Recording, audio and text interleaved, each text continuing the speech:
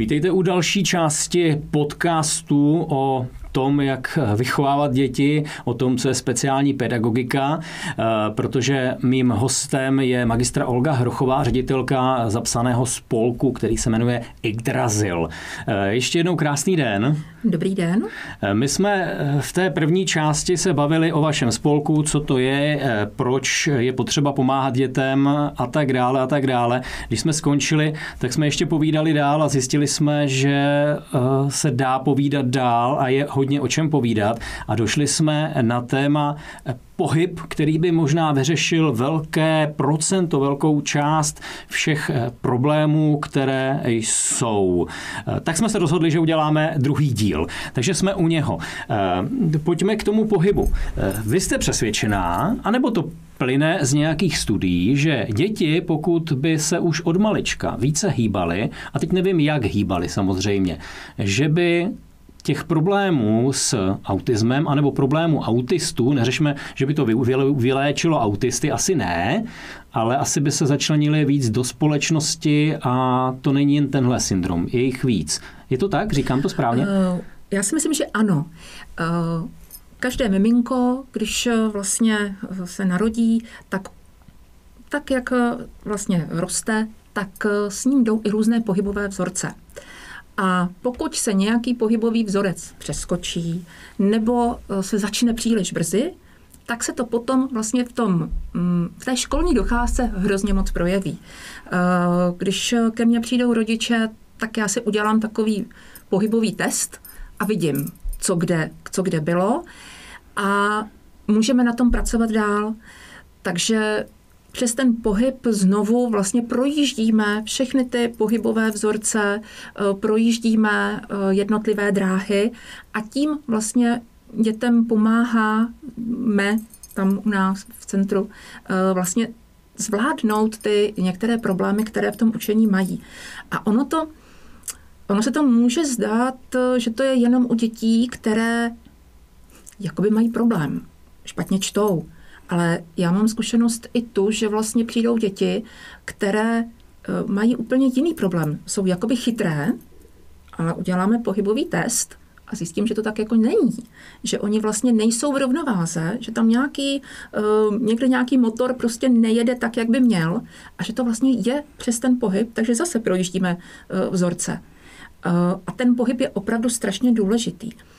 Já si vzpomínám na chlapce, který protože má zdravotní problém a už se s tím narodil jako miminko a on první 2 roky vlastně se nemohl rozvíjet tak, jak by to bylo potřeba. Takže musel ležet, byl napojen na infuze, pohybové vzorce žádné téměř a my jsme vlastně, on nemohl nastoupit tedy do školy v tom řádném termínu.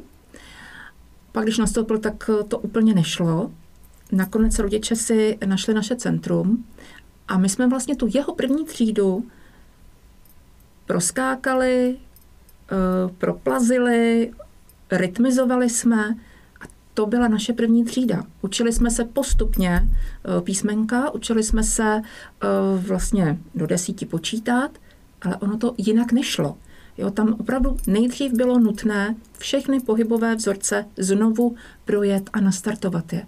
On nebyl schopen třeba jít střídavě do schodu. Vždycky to bylo jenom po tom jednom schodu.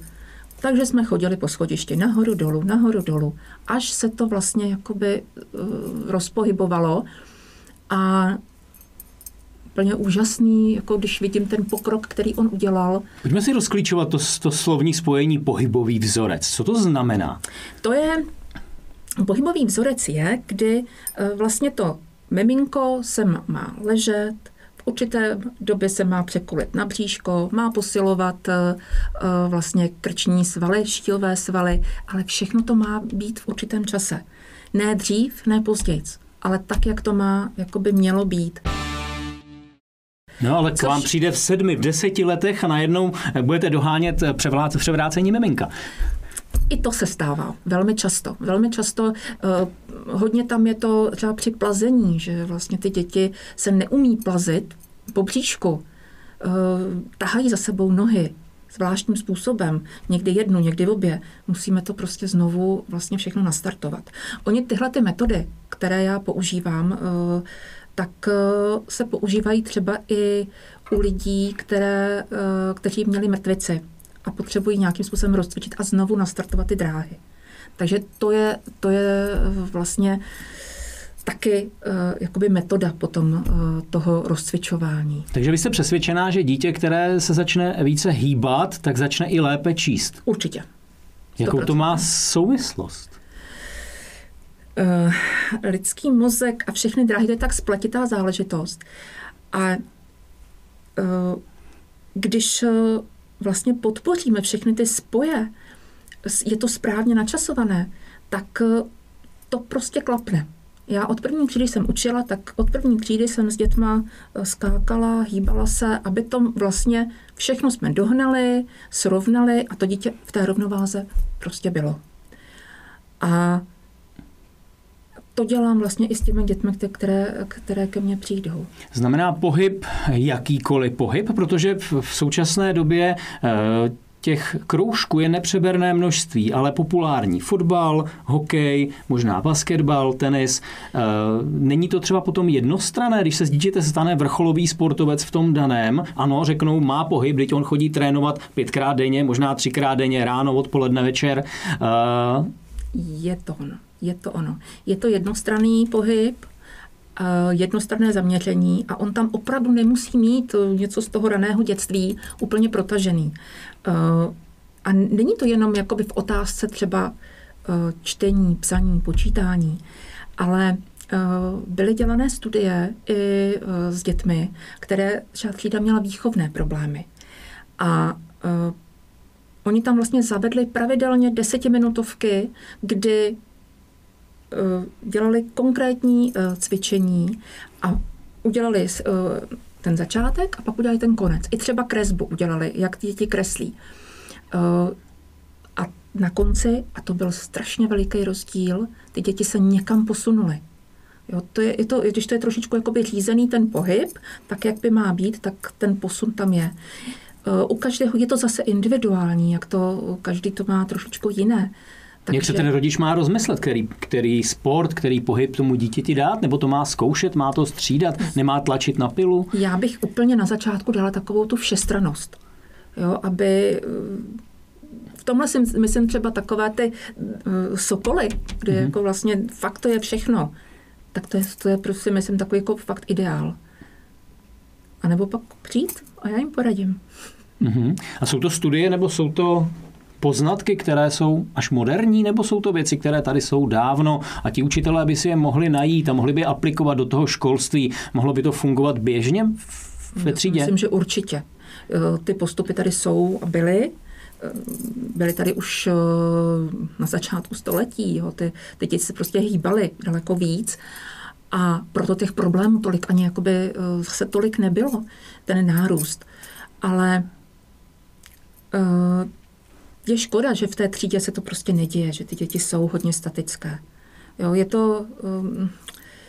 někdy to je trošku sváděno na to, že jsou hnáni nějakými osnovami a tím, aby to všechno zvládli.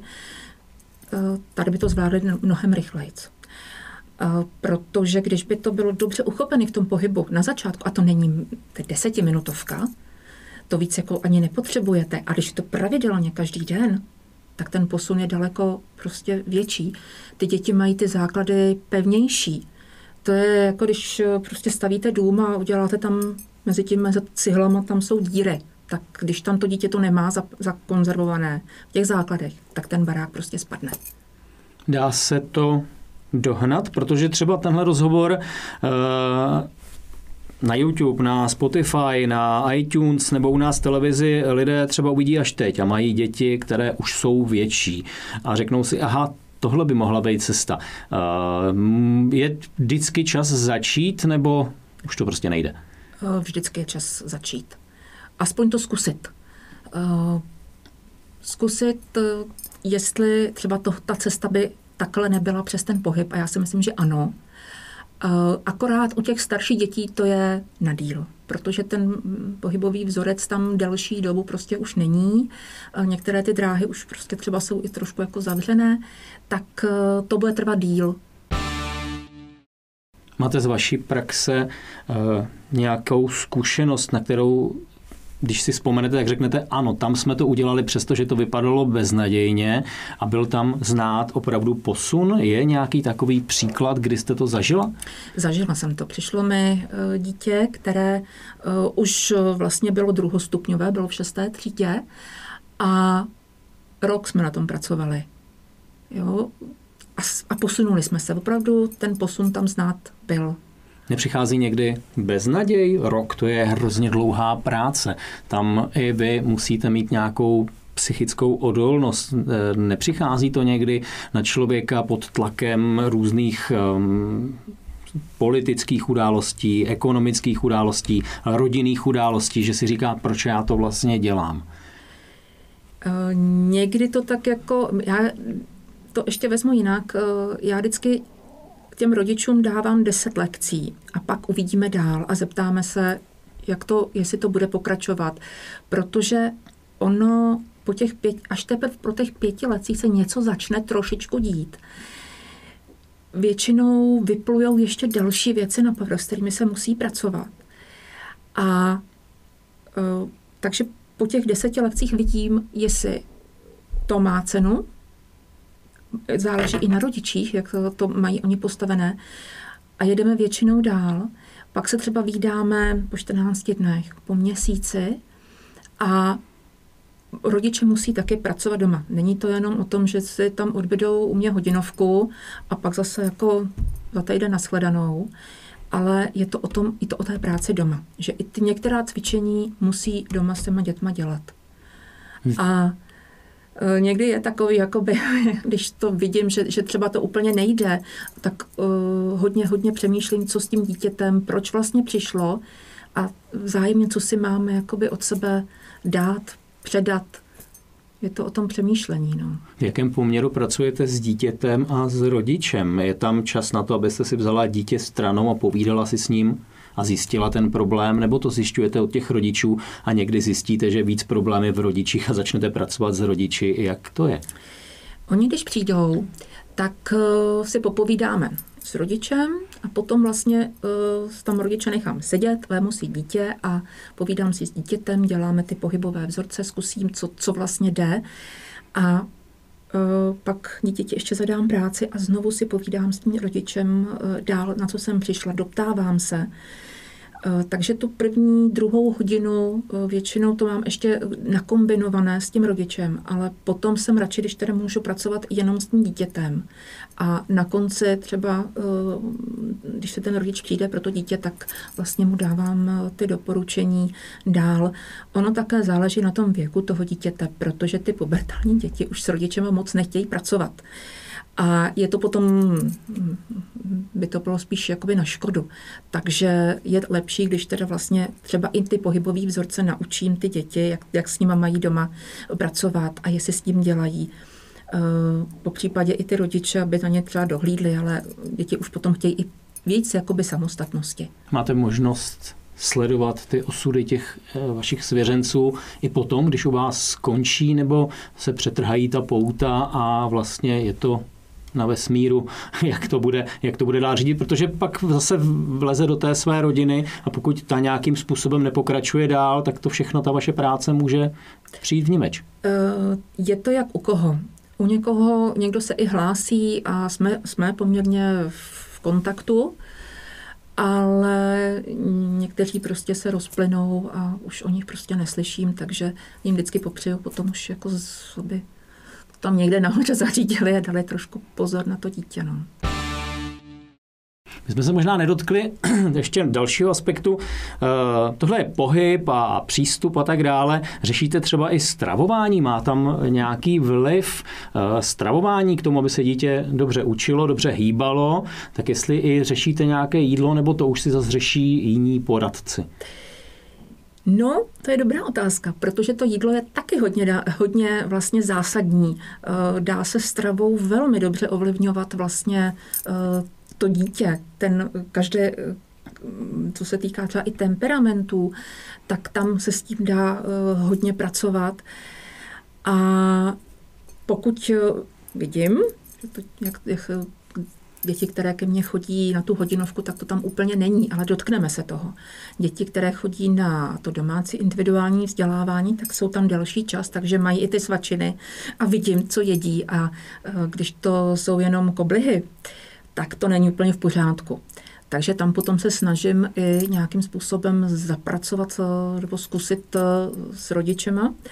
A když máme třeba biologii a bereme výživu, tak to tam nějakým způsobem taky se snažím zakomponovat, aby i ty děti sami potom trošičku na to se podívali a zkusili třeba něco jiného. Takže strava velmi ovlivňuje. Ještě záleží, odkud ty koblihy jsou.